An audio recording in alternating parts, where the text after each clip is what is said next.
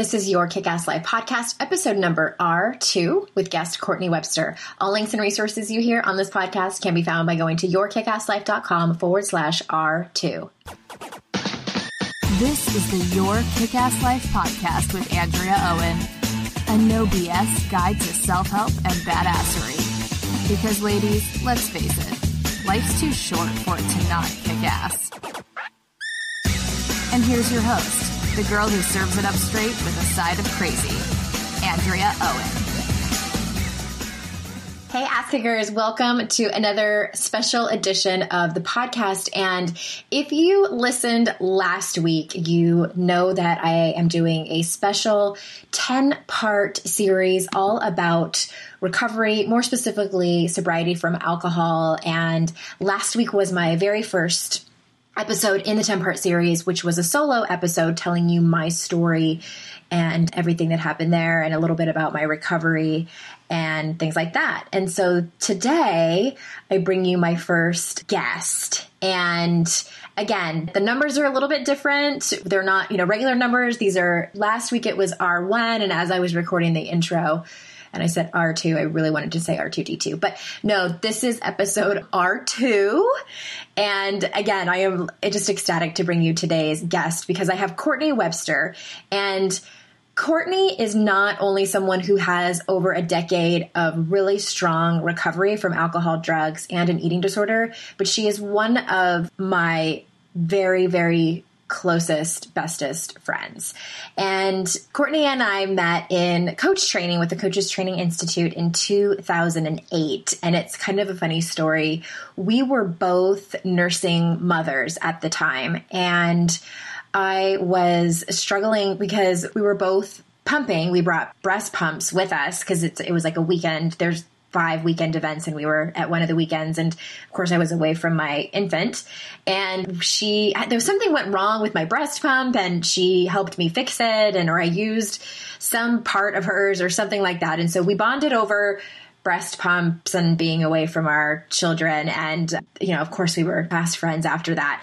But more specifically to this episode in 2011, if you listened last week, you heard my story. But in 2011, when I got honest with myself and was thinking about trying sobriety or wondering, if I really did have a problem, Courtney was the first person I called. I was so afraid to tell anyone. I did not tell my husband. I didn't confide in any other friends, but she was the first person I knew I had to call. And I was even afraid to tell her that I was struggling, afraid that even she would judge me. And she absolutely did not.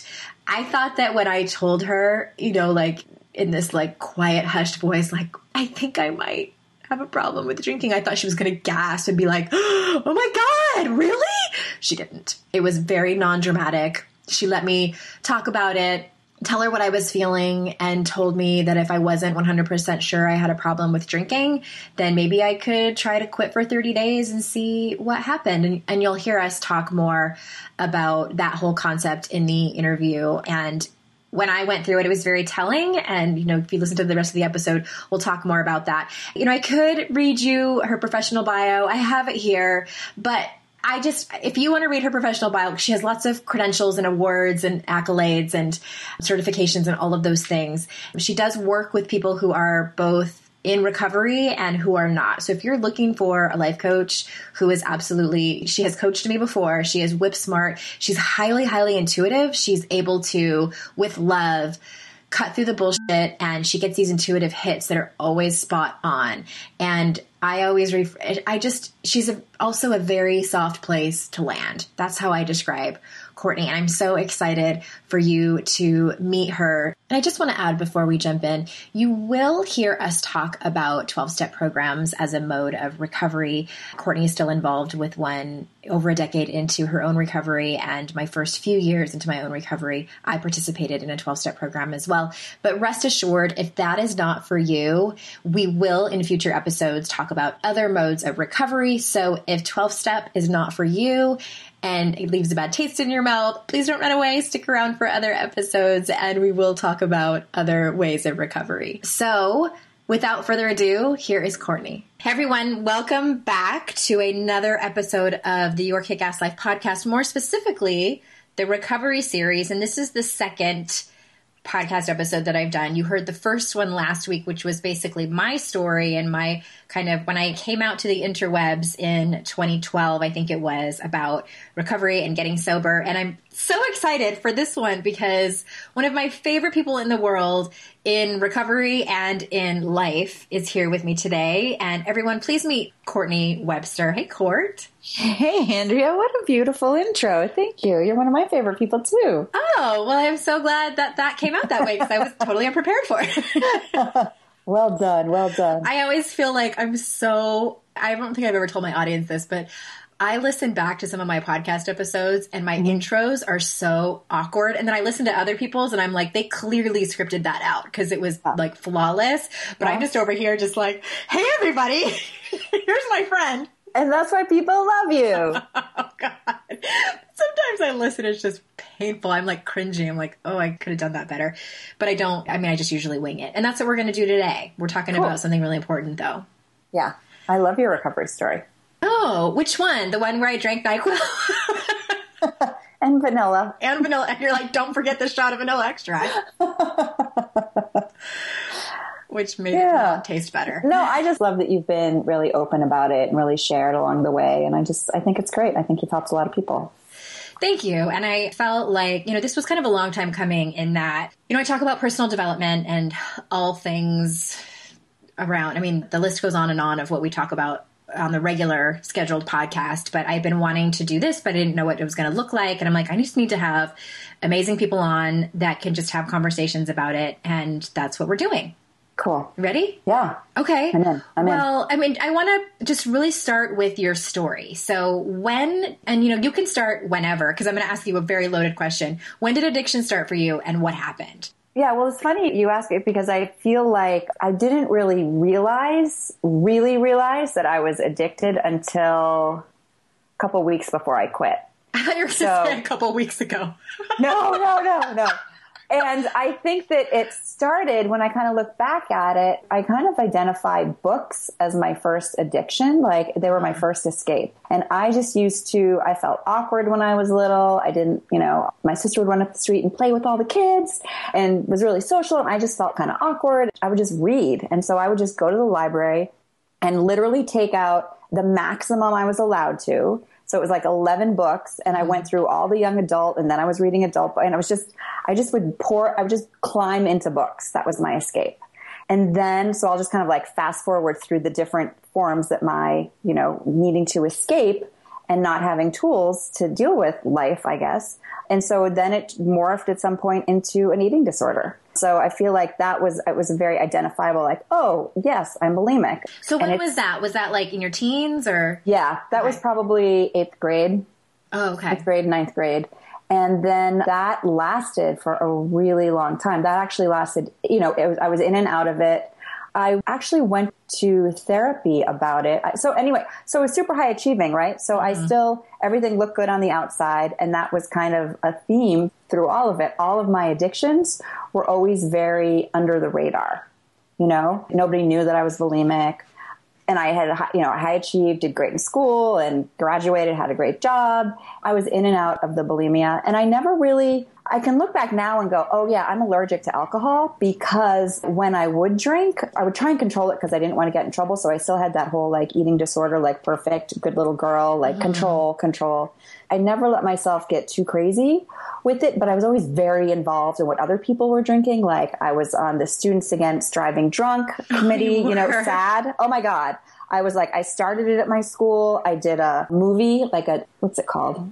Like a short film? Yeah, it was a documentary about people who had like killed people. We went into a prison. I mean, I was like involved. And I was always involved in like making sure people didn't drive and drink and, Oh, you were part of like the Just Say No era, probably. Yeah, it was. I mean, maybe even before, but it was weird though. I was always involved in it, instead of just like walking away, I was just like in it. So anyway, I guess to kind of like fast forward to where addiction kind of brought me is when I stopped working, and because I just kind of needed to take a break, and I'd had all this great success, and I left this job. And part of it was I felt like I needed to be really coming to terms with whatever the eating disorder had been and what was underneath that, and really, discovering myself, because I'd been on a fast track all through high school, college. So there came a point when you knew that your eating disorder was not good for you and you needed to heal yourself? Yeah. Okay. Yeah. I was working. I was I was doing great work. I was top salesperson. I had plaques on my wall, classic overachieving, totally defined by outside validation. And it just stopped working. And so I got into therapy, and as I remember going into the therapist and saying, I had my little silk suit on and I had my day timer, and I sat there and I was like, so how long is this going to take? And she said, well, as classically, she's like, well, it takes what it takes. And I was like, well, yes, but typically in your experience, what would you, and I really wanted to map it out on my calendar. Okay, I'm starting therapy here. It will end here and we will be done. And it wasn't, it kind of expanded, and I got more into healing a bunch of stuff. And I ended up leaving that job, starting a new career. And while I was kind of in this limbo, I decided, first of all, I got put on antidepressants because I was suicidal, because I was kind of going through a nervous breakdown. So let's just paint the whole picture. I left that job because I needed to take a break, one, to find myself. But I was also having a little bit of a nervous breakdown. So they said, you know what, if you're having suicidal thoughts, you really need to be on medication. So I took some medication, and I was kind of freaked out about doing it because I thought, there has been some addiction in some parts of my family, and I just really identified taking any drug with addiction, and I didn't want to do that. And I didn't really identify an eating disorder with addiction. That was totally separate. So I started taking the antidepressant, and within 10 days, I had gotten some crystal meth from a friend. Mm-hmm. Because I just wanted to lose 10 pounds, because I thought I could just trying to handle, I thought if I could just lose 10 pounds, I could deal with everything else. Mm-hmm. So I kind of point to that, that's where I feel like it kind of took on a life of its own, because that's pretty extreme, So did you, this is so fascinating to me. So did you think, looking back, did you think as soon as I lose the 10 pounds, then I will stop?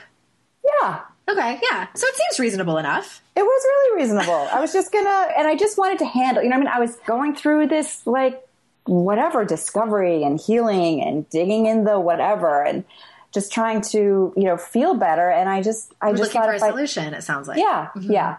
And so it's interesting. I went back to, I just took that eating disorder and put it in another place. Mm-hmm. So I started doing that, and I only did very small amounts. It was very controlled. It was very measured, and nobody knew. And I was really using it thinking it was a diet aid. Mm-hmm. And so, but what I could do is I could drink more. If anybody has ever been on stimulants and you are drinking, you can usually get away with a lot more. And so I just started drinking more, and I had never been able to drink very much because I didn't want to lose control. And I also would get bad hangovers. So now all of a sudden I can drink kind of with impunity. So I'm drinking more. All of a sudden I'm like, oh, and I remember I would just clean my apartment and have a bottle of wine. It was great. And I started to actually look at, because it didn't really affect me so much because I was on the speed, I just looked at alcohol as just a beverage. I didn't think of it as something I was drinking to get drunk or get buzzed. I really just even thought of beers as sodas. I didn't even think that it was affecting me. It was really kind of a warped sense, but I had no idea. And I was someone who was smart. I was self-aware. I had been in therapy. I, considered myself spiritual. And I just had this real denial around the whole thing.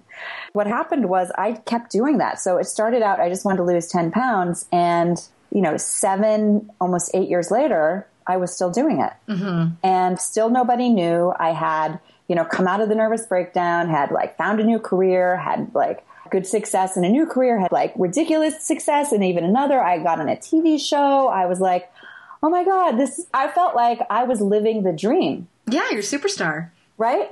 Basic cable superstar. and it was awesome.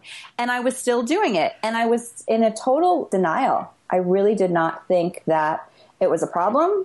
I was drinking all day. I was pretty much drinking all day, every day. By the end, for sure. I mean, I would go to work when I was on that TV show. I would go to work and I would have, Fresca. They would get me a mug. They would come to me, what do you want to drink this morning? I was like, oh, Fresca would be great, or Gatorade. And then I would take it to my dressing room and I would put vodka in it. Mm-hmm. So no one knew that you were using meth and drinking? Like, you covered it up that well? Yeah. Wow. Yeah. That had to have been, was it difficult to hide, or were you trying to hide it? Yeah. I mean, on some level, I knew that, smoking crystal meth is not like what good girls do. And at that point, I was definitely addicted to that because it's even hard to say out loud, Andrea. I can't believe I just said that out loud because it is so outside the realm of norm. And I almost feel like, oh, well, I've kind of ruined this podcast for you because who of your people are smoking crystal meth? This episode is over. Right. But you know what? I mean, I think that it's important that I think that we use all kinds of things and we just kind of pretend it's not what it is. I was like, that's not really, it's just me trying to control my weight, or it's, the level of denial was so extreme that I did not. And when I would have moments of because I was doing it and functioning, nobody knew, and I kept it a secret. I was keeping it a secret from other people, and I think I was really keeping it a secret from myself. And I think that is a part that even if someone's listening to this and they're like, well, I don't have a problem, I'm not doing that. It's where are you not telling the truth to yourself? Where are you hiding it from yourself? I think that's a part of, addiction that we can, when we get into recovery, we can really relate to is wow, I was in super denial about that. And the thing about denial, I'll just say this, is I used to think denial was when you saw something in the corner and you were like, I'm just going to pretend it's not there. I thought that was denial. I'm just not going to talk about it. I'm not going to think about it. But you had actually seen it and you are now choosing not to. I thought that's what denial was. I didn't know that there was this other, and sometimes it is, I didn't know there was this other level of denial of really, truly not seeing or knowing that thing's in the corner. And that thing was my, doing drugs and drinking every day. I did not really see that as oh, I have a problem. Oh, wait a minute. That might be part of why I feel unsatisfied. That might be part of why that relationship is ending. That might be part of why I don't feel so close to my family. That might be, I just had no idea. Well, I want to ask you one more question about your story, but first I just wanted to speak to what you said. The reason that I wanted your story, I would, absolutely, you were the first person that came to mind to have you on here, because not just about alcoholism, but your story, I think, because it's the same thing with eating disorders. What we see in the media are these emaciated women, typically, who are skeletal and near death.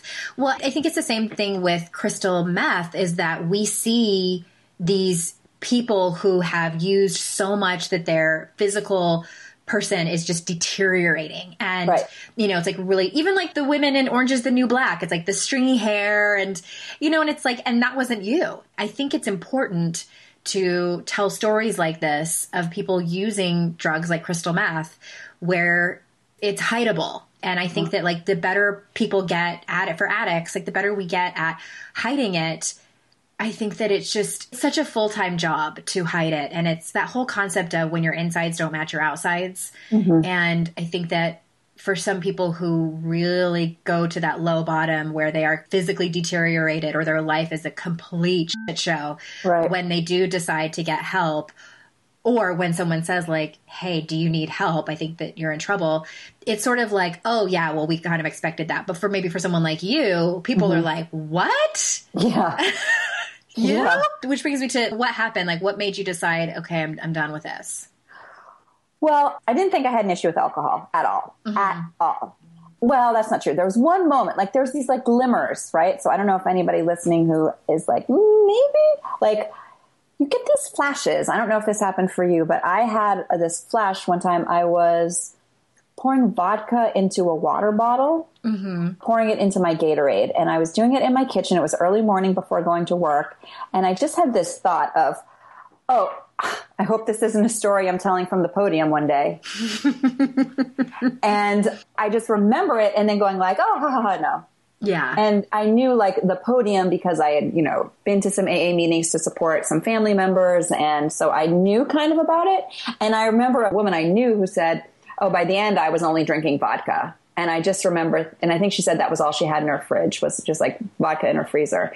There was something about it and I just shut it out. Right. Mm-hmm. So I did a little research on quitting crystal meth because I knew that was something I wanted to, get married, have a family. And I knew that really wasn't part of that. And so I did research on it and I, like a true tweaker, I like created a binder and I truly did. I printed out all this information and it was like what to expect and how to, and really the most I remember from it was just how scared I was. I almost couldn't look at it because what I was reading was these forums of people who had quit and had been clinically depressed forever. And because I had been in that place and had to climb out of that place and been really scared of suicide and all that was there, the idea that when I quit, I would be in a permanent state of that was just terrifying. Yeah. What happened was I'd been in a relationship for almost 4 years with this guy who did not know that I was, going in the other room and smoking crystal meth. I was like, he wasn't Nancy Drew, but I wasn't hiding at that, but he broke up with me. And at that point, I felt like he was like the best part of my life. Like my world had gotten really small. Like I was aware of that. Yeah. So the big job had gone away. I still was working, but like everything, like I was working production and that job had ended and I was like in between the next one. And I was just, my world had just gotten small. I didn't want to be going out and socializing. And this guy breaks up with me out of what felt like nowhere. And I remember the next morning after he had broken up with me, I woke up and I was just looking at the ceiling and I just thought, you know what? There's this moment of clarity people talk about. And I was like, I got to deal with this drug thing now before I put my life back together, heal the broken heart, get back up on the horse, and then go and deal with it. I thought because things are so sucky right now is the time to deal with it. And I went to therapy that day. And so meanwhile, I've been going to therapy for 7 years or whatever. And she had no idea. Like I hid it. And so I told her and she just was like, oh, I think it kind of like clarified some things for her. Mm-hmm. And she suggested that I was going away for Thanksgiving the next day. And she said, when you come back, you're going to want to probably go to some of those 12-step meetings. And I was like, what? Me? I did not want to do that. What were you like insulted or like, did you think she was going to have a different solution? It actually surprised me. And what's crazy is I had, someone really close in my family I'd seen get sober and I had, watched him change his life and I had, show up as a different person with me. And I had been to meetings and had given him, a cake for, celebrate a year of sobriety. So I saw what changes could happen for somebody and it looked great. I was glad he was doing it, but I don't know. It just was so shocking that I said, really? Because I guess I was identifying it. I thought that I could now use all my self-determination and discipline and my willpower. Yeah. Yeah. That now I could, because I had like made my way and I had like self-will. I had like been very reliant on myself and made things happen. And, that I was now going to turn all of that force of will to stopping doing drugs. I didn't know what that was going to look like. But I thought that was what I was going to do. And so when she said a 12-step meeting, I was just like, what? I can relate to that because I don't know if you remember, but when I first got sober and I think I was already in a 12-step program and I talked to you and I was like, I'm a life coach. Like I've done so much work and, I've done this and I've done that. I don't know if this is really going to help me. And you were like, well, you might want to just try it. And good luck with that ego head of yours when you walk through the door because you might get stuck. No, you didn't say that. But I don't know if that's how you felt, but I kind of felt like, I've done enough work on myself. Shouldn't I just be able to figure it out on my own? Yeah. I guess it felt like scary. I mean, I don't know. I think I identified like that's what other people did. Like that helped other people, but I was just going to be able to figure this out on my own. And I had really isolated myself. So no wonder I just wanted to do it by myself. It wasn't like I was like, great, let's go around a lot of people and share what's going on. Like, forget it. But I did. Actually, The good news is I felt so crappy about how much I felt like I had cratered my life. I was not loving my career. I did not feel super successful. My relationship had ended. I wanted to lose 10 pounds, if you can believe that. That damn 10 pounds. Hanging around. Ruining your life. Things were kind of in shambles. I had never gotten a DUI. No one had ever said, Court, I think you've had enough. No one had ever said that to me. I still had my apartment. I still had my nice car. Like everything on the outside still kind of looked okay. But inside, my world was small. I was miserable. And first, the thing that happened, and I kind of want to share this part, is tell the truth. Just like I told the truth to, I'm just going to say it's my dad. He told me I could, he's like, yeah, you can tell anybody.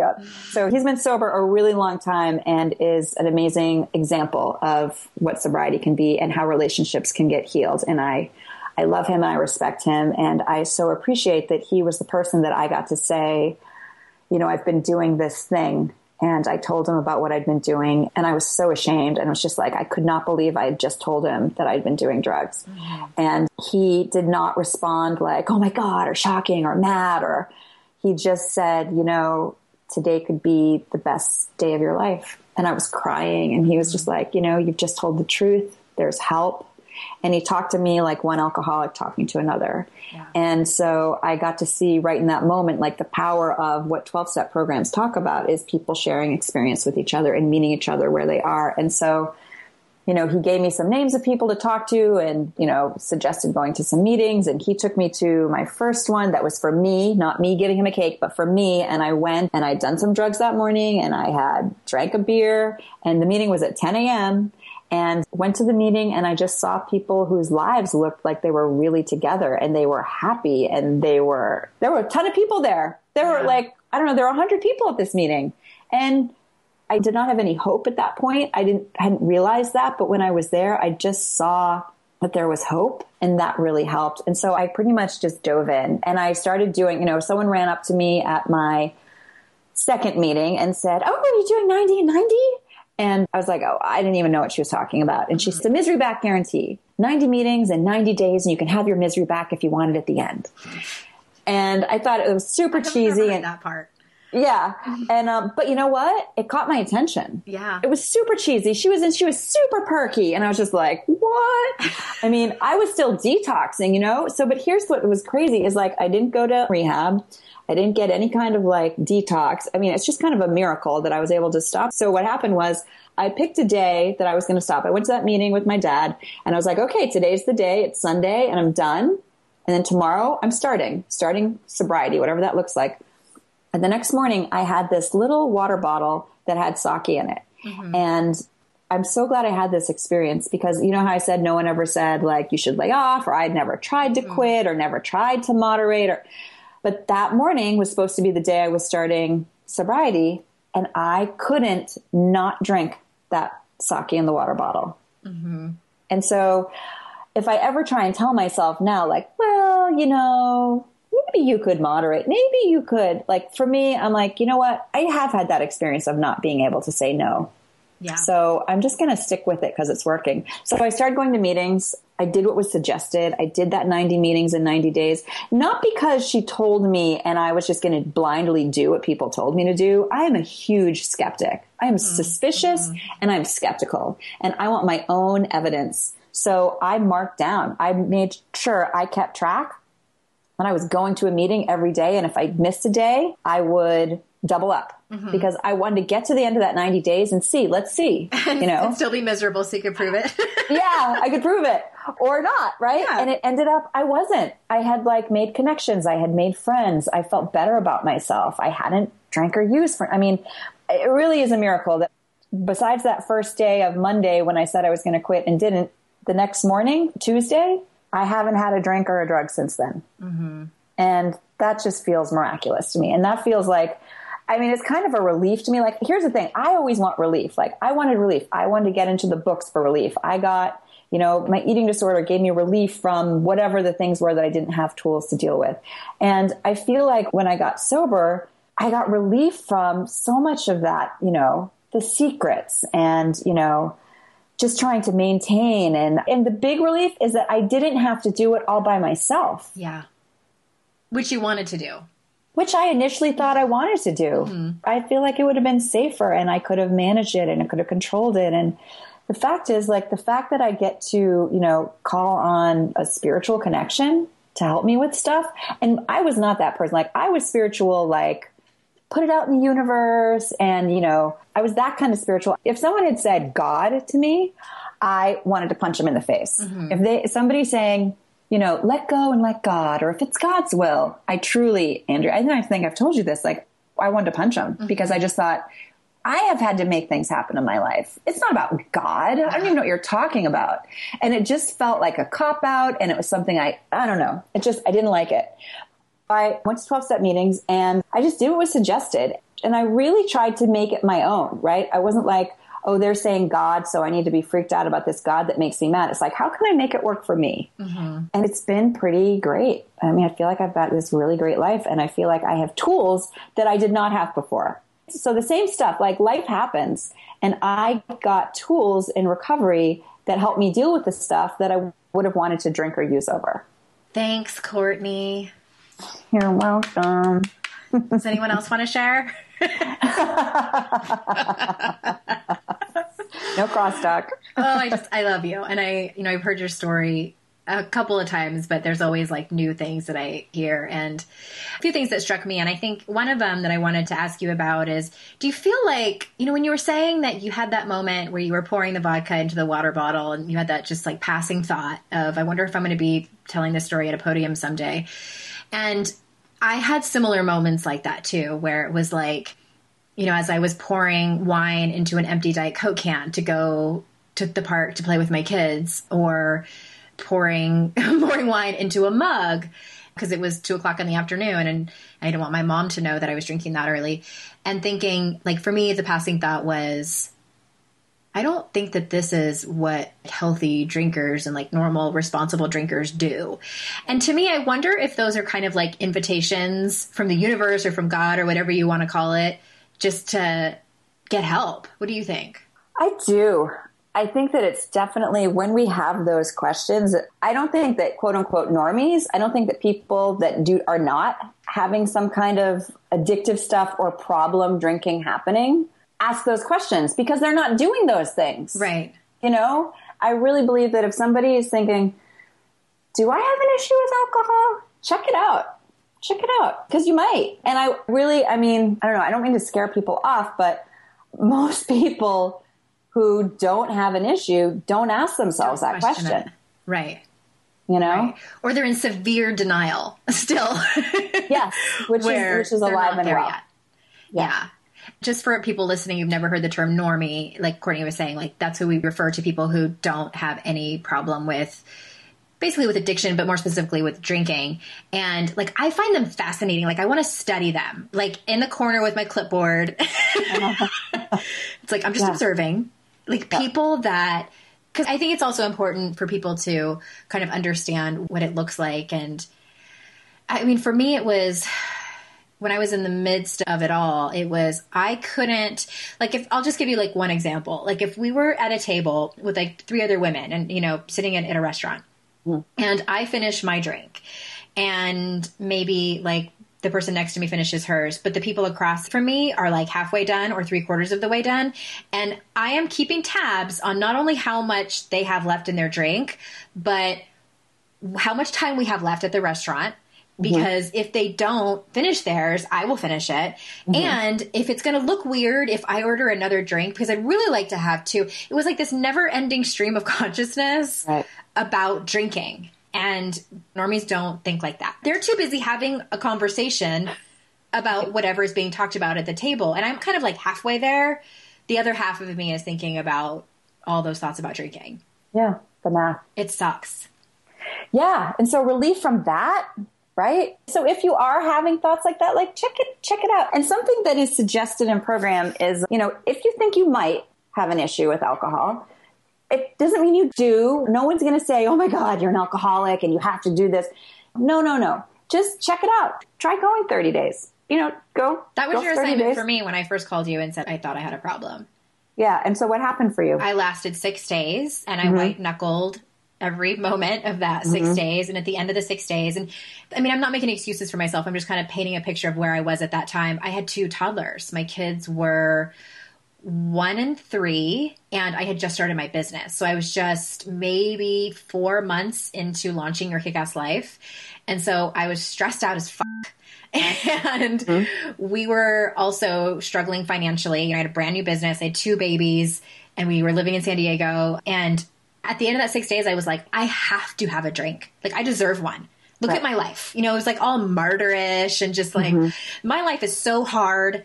I mean, why shouldn't I have a glass of wine? I can have 1 glass of wine. And, you know, it was never 1 glass of wine for me. 1 glass felt like torture. Right. It wasn't fun at all. Yeah. I have so many questions I want to ask you. Okay. And I want to ask you, you know, as someone not just who experienced alcoholism and works, you know, now your job is you work in the recovery field. And I know that it's just sort of recent that you came out with your story about being addicted to crystal meth. I'm going to put a link in the show notes to your article that you did for XOJane, which was then published by Marie Claire. So, I mean, like, your story was flung out there, and I know how hard that was for you. But my question is, can we talk about the shame and stigma of being an alcoholic and former drug addict who is also a mother? What's your experience with that? You know, I had my kid in sobriety. So there's part of me that I know that for some people that there is a big shame component because they drank while their kids were around, or they drove drunk with their kids, or they checked out during bedtime stories, or there's like shame associated with the drinking while they were being a mom. I feel like that isn't part of my story. So I think that that can be part of it. You know, there's people at my school who, you know, might have some really strong opinions about me. Yeah. You mean at your son's school? Yeah. Yeah. Sorry. Yeah. My kid's school. And it's a vulnerable place to be, you know, I mean, it feels vulnerable. It can feel a little exposed. I really, really hope that it doesn't reflect on my child. I hope that none of that blows back on him. I don't think that it does. And I want to live in a world where if we're in recovery, or even if we're having a problem, we get to raise our hand and say, yeah, this is what it looks like. And I don't think we get to that world without people who are in recovery raising their hand and saying, this is what recovery looks like. And I was an addict, or I was an alcoholic. So it's me kind of putting my money where my mouth is. And I think that there are people who I've created, you know, just as you have, you know, by sharing your story, it's created maybe some opportunities for people to have some conversations with me, you know, and people have reached out and said, you know, there's something in my family, or I don't know. I think that there probably are some people that think I'm a jerk for whatever reason, either because I was, or maybe they have feelings about, you know, addiction because they've experienced it in their family, or, you know, they have their own thoughts about it, and they're totally right. So I can't control anything about that. But I think that I've also created some connections with people who just feel like I'm an authentic person. And so I get to have more relationships like that with people who approach me that way. I don't know. Yes, to everything you said. And my worry is that there's people out there, especially women and women listening, who maybe they're convinced that they have a problem, or they're wondering if they have a problem. And what keeps them drinking is the shame and stigma of being found out. You know, it's like, we know that there are places to go where it's anonymous to go to these meetings, but you know, I've talked to many women who are wanting to get sober, and maybe they play an important role in their community, or they are the president of the PTA or something like that, where they say, I cannot go to one of those meetings because what if I see someone there that I know?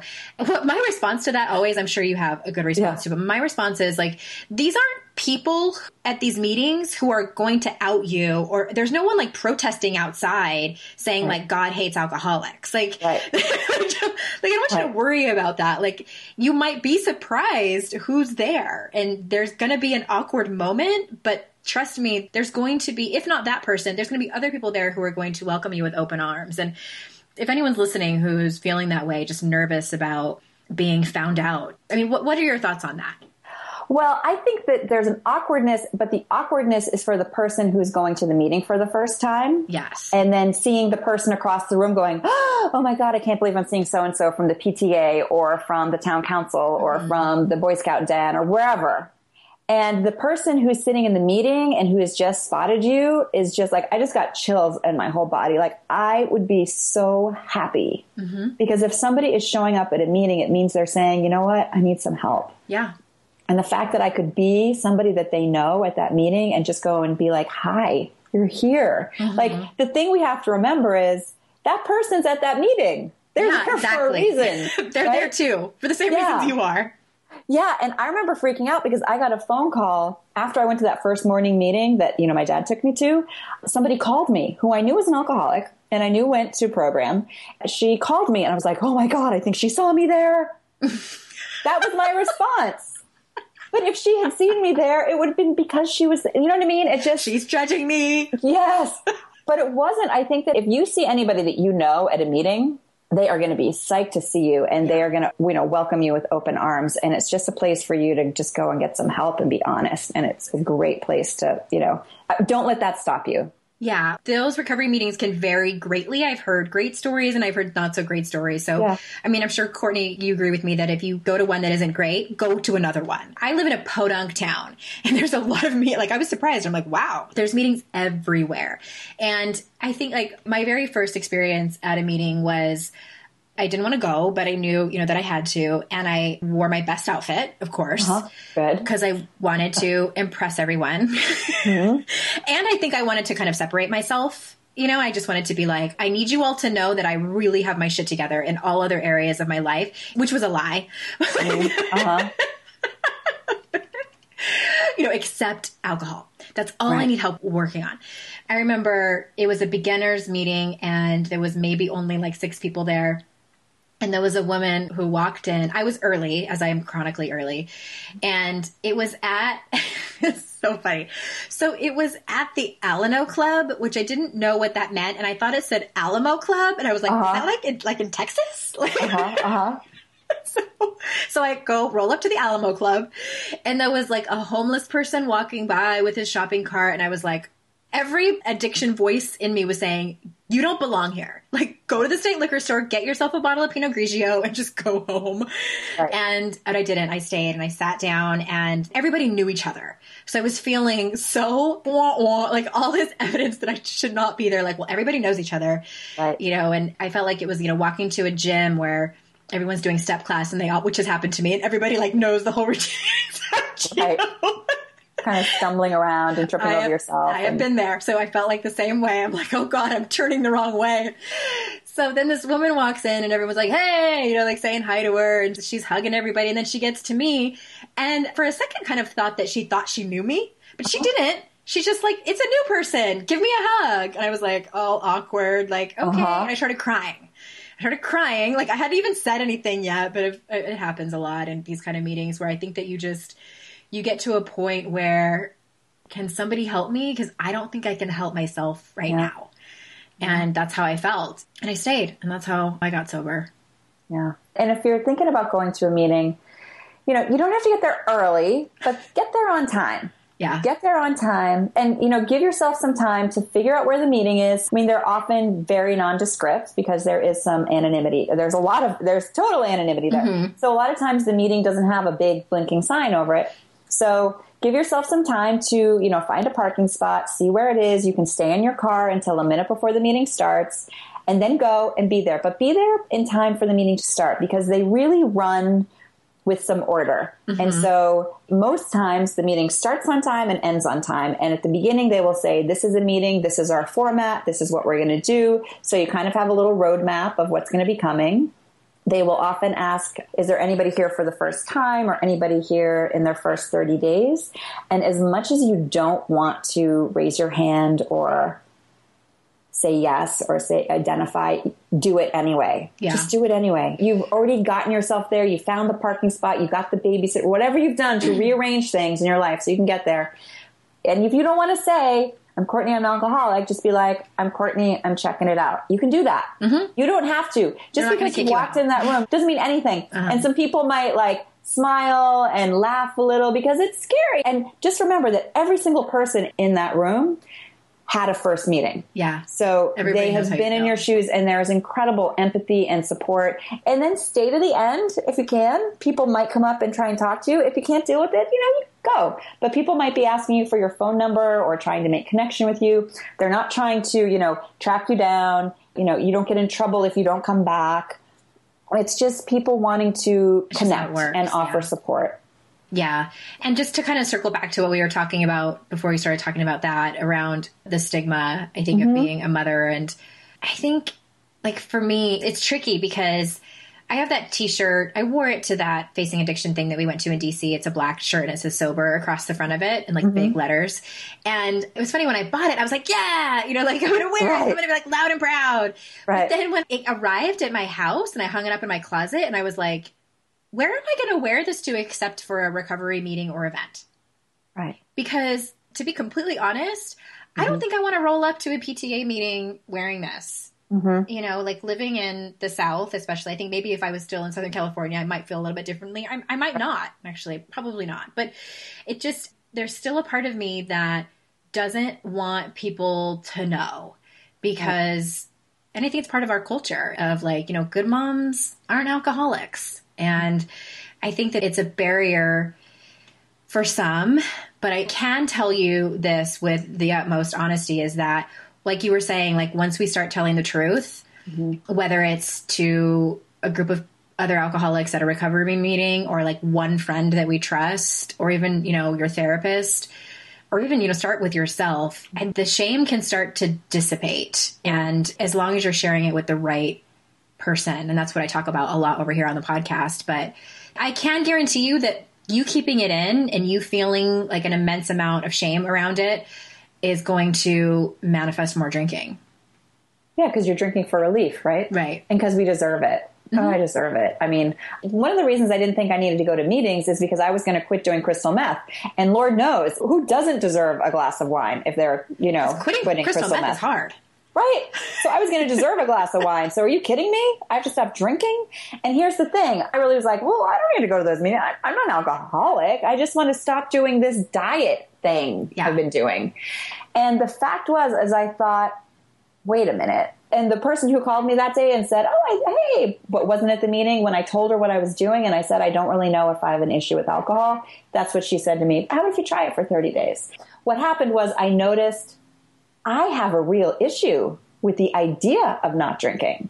So if I'm having that strong a reaction to the idea of it, maybe there's something there. So maybe this is something to check out.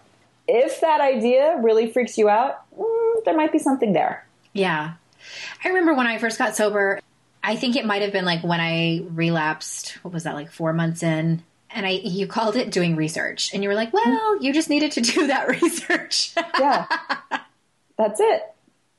I love that you call it that because I think it's all helpful. I mean, I hear people getting really down on themselves for relapsing, and I think it's all important. Not that I want someone to suffer and struggle like that, but you're building your path, really. And I mean, I needed that fall down on my face moment, and it taught me so many lessons about myself and really about the recovery path that I was on, which wasn't really working for me. And it allowed me to kind of like re-navigate and figure out a direction that worked better, kind of tweaking, and no pun intended with using the word tweaking. Right. I didn't even go there. But to kind of, for lack of a better word, to fix it. I have one more question for you before we wrap up, because I'm super curious about what your answer would be to what do you see as the barrier with people staying sober? Because like we always hear, getting sober is kind of the easy part. Staying sober is tricky. What do you think? What's the barrier to staying sober? Yeah. I think that sticking close to whatever you identify and what works as a recovery program for you. There's a saying, people who stop going to meetings stop hearing what happens to people who stop going to meetings. So when I'm at a meeting, I hear people coming back saying, you know what? I thought I had this. I had 2 years, 6 months, 20 years, and I just thought I had it.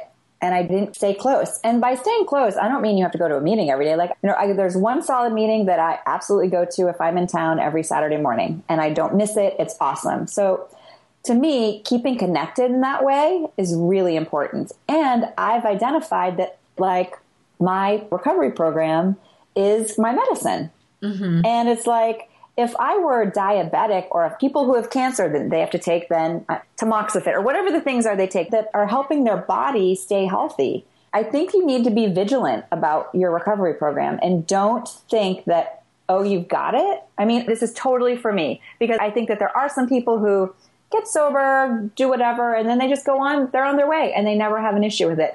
For me, I know that I need to be reminded of the tools. I need to be reminded I'm not alone.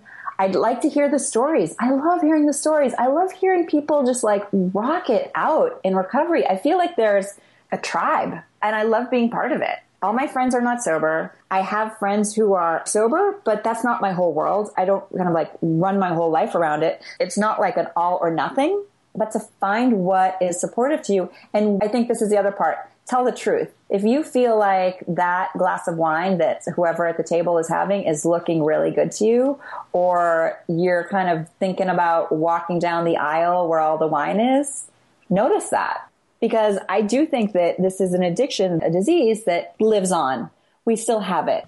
So it wants us, its solution to things is for us to be drinking or using or whatever the thing is that checks us out. So I guess it's kind of a bunch of different things, but keep using the tools, Notice when you're feeling like squirrely or mad or agitated and figure out some tools to get out of that, like work those tools. Because if we don't, we're going to get to a place. I feel like if I don't use those tools, I am going to get to a point where the best solution, the fastest solution for me to get some relief is going to be a glass of wine. To me to drink. Yeah. Just one. And I'm going to have a voice that at that point I will have kind of taken myself far enough away from the tribe that just one would be all right. Mm-hmm. And I just don't want to mess around with it. You know what I mean? I might be somebody who could go back and just have one, but I don't think I would. I think I would be doing the math that you talked about. Yeah. I would be like, well, I'm just having one, but it's Friday. Is that okay? Well, if I had one this Friday and now it's Saturday, well, I'm just having one. I don't have room for that. Like that's exhausting. It is exhausting. Yeah. I was on Terry Cole's podcast, and it was the first time she had ever told the story publicly. I was honored that I brought it out in her, and she's been sober for a long time, but I think it was, she said about 8 years prior, she had already been sober for like a decade. I'd have to go back and listen to it, but it was something about, she had kind of heard that voice of like, well, I could probably just have one. She was telling the story. I got goosebumps because I was like, it was like a train wreck I could see coming. Yeah. She's telling the story and she was like, then I decided to do an experiment. She was looking at the whole thing as an experiment. Like she had the tools and the expertise and the credentials to know, like she was kind of like watching the whole thing from the outside, to know that what she was doing was in service to, oh God, it was just, I'm listening to it and I'm just shaking my head thinking like, that could be me. It's like I could see myself being all like smarty pants about it, Right. Like, watch me do this experiment where I start drinking screwdrivers at 9 in the morning. And it got bad for her. And she had to pull herself back out. But I want to say she didn't tell anyone. I think that like that was part of her, obviously like the criteria she created. Right. I like that you said that. It's about telling the truth, because I know for me is telling my husband, and I've told him on a few occasions, because my husband's a normie. He actually chooses not to drink. Mm. And I've told him point blank, if I ever come to you and say, I think I'm going to moderate, like I think that I'm okay now, because he would believe me. Like I could convince him. Sure. Because he doesn't understand addiction. And so he'd be like, okay, Yeah. And I told him, like, if I ever tell you that, even if I'm very convincing, don't believe me. And, I should probably tell him, like, call Courtney. Yeah, we got to tell the truth. And here's the thing to consider. If somebody said, you are so allergic to strawberries, if you have strawberries, you could potentially lose your kids. You will be obsessed with strawberries. You will hide strawberries. You know what I mean? You would be like, I don't need strawberries. You know what I mean? Like, my life's fine. But then you find yourself like, So we do that with alcohol, right? And we're like, well, I think I'd be fine. I guess the point is, if I start to think, well, maybe just a glass would be fine. Like, ding, ding, ding. That's an issue. And this is the other part. If I think my life is going to get better with a glass of wine, I want to start tuning up my life because I don't want to be relying on that. Like, I have so much freedom not having to look to a glass of wine or a bottle or whatever to have fun, have relief, feel better. You know, it's just, there's freedom. There's freedom from it. Yeah, for me, it would be, remember that time we had so many strawberries and it was so fun? Let's do that again. Strawberries are natural. There's this end cap at the grocery store that I go to that has like refrigerated. It's like all the white wines. And it's at the end of the freezer section. So it's always like my last stop. You know, we all have like our pattern that we follow at the grocery store. And then, you know, I turn the corner and then go to check out. And maybe like a month ago or so, I didn't even notice it was there. And I happened to look over and notice it. And my eyes fell on my absolute favorite in the whole world brand of wine. And I know now exactly where it is in the cooler. It's like the top right corner, second shelf on the bottom. And so I found myself like kind of like looking over at it. It's kind of, you know, it's almost like a person that we have like a crush on who's like super hot and you're like, oh, is he going to be there? You know, it's like, there he is. You know, it's like, that's how it is. And like to someone who doesn't have a problem with alcohol, they might hear that story and be like, you do what? Like, that is so weird. I told my husband some things like that and he looks at me like, that is so weird. Like, I would never do that. So, like, to me, like, those are huge indicators that I still need to work on my recovery, that I'm not okay, that I don't have it down. Like, if I'm still, like, oogling at the wine, that probably having a glass of it wouldn't be the solution. No. Right. And not beating yourself. You know, I love that you're not like, oh, my God, I think there's a problem. What am I doing? I really noticed. It was like, no, I mean, I think we can have some lightheartedness around. I was like, oh my God. And I think that that's what happens sometimes at meetings is you hear people talk about like the crazy idea or the crazy thing that looked so appealing.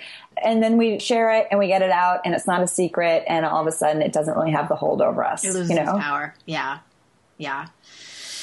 Well, thank you so much for all of this. It's been just balm for my heart and soul. And I know that there's so many people listening that needed to hear this or even just one little nugget that was given. And thank you so much for being so vulnerable and sharing your story and sharing all your wisdom too. Thanks. You're welcome. I really appreciate it. I mean, it's an honor. I love what you're doing and I appreciate being part of this conversation. Can I say one last thing about it? Absolutely. I just feel like the shame and stigma part, you know how we've like created this whole world of, which is fabulous, about really wanting to address breast cancer, right? So all of a sudden in the NFL, it's pink, and AYSO, they've got pink socks, and there's like pink, pink, pink, and there's breakfast cereal, and everybody's all about, and so it's awesome, right? Because we're trying to find a cure, and people who have survived breast cancer, they're called survivors. Right. And if you find out that somebody, oh, well, my mom's a survivor, my aunt, people talk about it. People don't go and like hide in the closet or feel ashamed that someone in their family has breast cancer. Like they want to get them help. They want to share a solution. This is what worked. This is a great doctor. That's what I want the world to be around addiction and recovery, that the people who are in recovery are survivors. We get to be proud. We've been through hell and back, and we are living a different life.